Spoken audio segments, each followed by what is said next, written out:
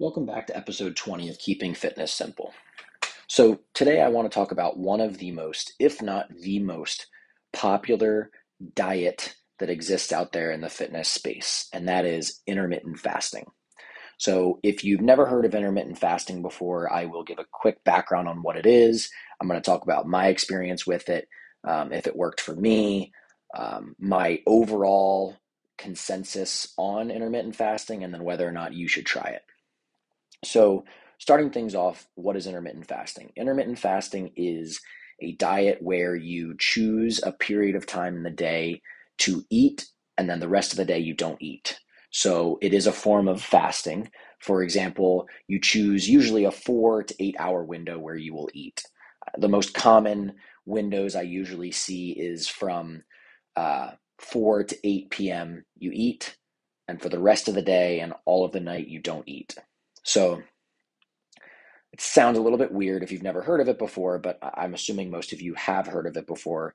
If you just Google easiest ways to lose weight, it's usually one of the most commonly recommended diets. Now, I'll talk about if I've ever tried it before and my experience with it. I have tried it before. It was in college. I somehow convinced my roommate at the time to try intermittent fasting with me. And I'll just tell you, it was absolutely terrible. I mean, it felt like torture. All we did was think about and talk about food all day until we got into our eating window, and then we would stuff our faces at the dining hall, and then we'd come back to our room and we'd sit there and talk about food. And as soon as that time window where we were supposed to stop eating came around, we were just depressed instantly and just hungry. It was absolutely terrible. Now, with that being said, I know that it has worked for other people. I've seen plenty of examples where it's worked for others, and so that's not to say that intermittent fasting doesn't work. It just didn't work for me. Um, Now, I will talk for a second about why it works for some. So, I think the biggest misconception around intermittent fasting that I really want to hammer home, if this is the one thing you get from this episode, is in my opinion, it is mostly effective due to being a fancy way to get to a caloric deficit. What do I mean by that? A lot of people claim, if you read articles about intermittent fasting or if you watch YouTube videos or anything, you'll hear them talk about this fancy uh, reason why intermittent fasting helps you lose weight. Oh, fasting will increase your metabolism and it'll help you burn fat for energy. I call BS to most of that. I mean, there might be some scientific evidence behind it, but for the majority of cases, the reason why intermittent fasting works, if someone's able to sustain it for any period of time, is because you are inevitably putting yourself in a caloric deficit. This is simply because you are selecting a small range of time where you're allowed to eat in the day. Let's say you choose a 4 hour window. There's no way you're going to eat enough food during that 4 hour window to put yourself over your daily maintenance of calories. If you're eating all day, it's pretty easy to be over your caloric intake, and therefore you'll be in a caloric surplus, and therefore you will gain weight. So, what intermittent fasting does is it's a way to restrict the amount of time you're eating, and therefore, most likely will increase your chances of being in a caloric deficit, and therefore you will lose fat and you will lose weight.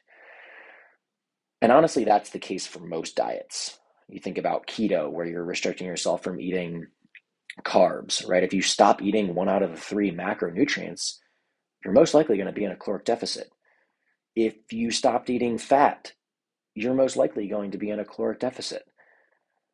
If you stop snacking, that will help you be in a caloric deficit. If you stop eating sugar, right? I can go on forever. There are all these diets out there, and most of them help you get to a caloric deficit.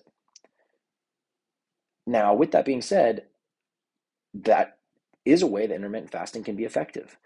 If you find it sustainable to follow the intermittent fasting diet and you're losing weight on it, then great.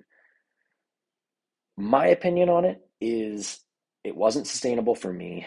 It was too restrictive. It was too much of a mental tax. I personally just thought about food too often, and obsessed about the specific times where I was allowed to eat. So it didn't work for me. But if you're thinking to yourself, should you try intermittent fasting? My recommendation is if you're really curious and it sounds like something that you might enjoy, then yes, go ahead and try it. My recommendation is, though, don't make that window too small, especially starting off. Maybe start off with something like a 10-hour window, right? Say you're allowed to eat from 10 a.m. to 6 p.m. or 12 noon to 8 p.m., right? Start with a larger window. Do that for a couple of weeks. If you find that works for you, start shrinking that window a little bit.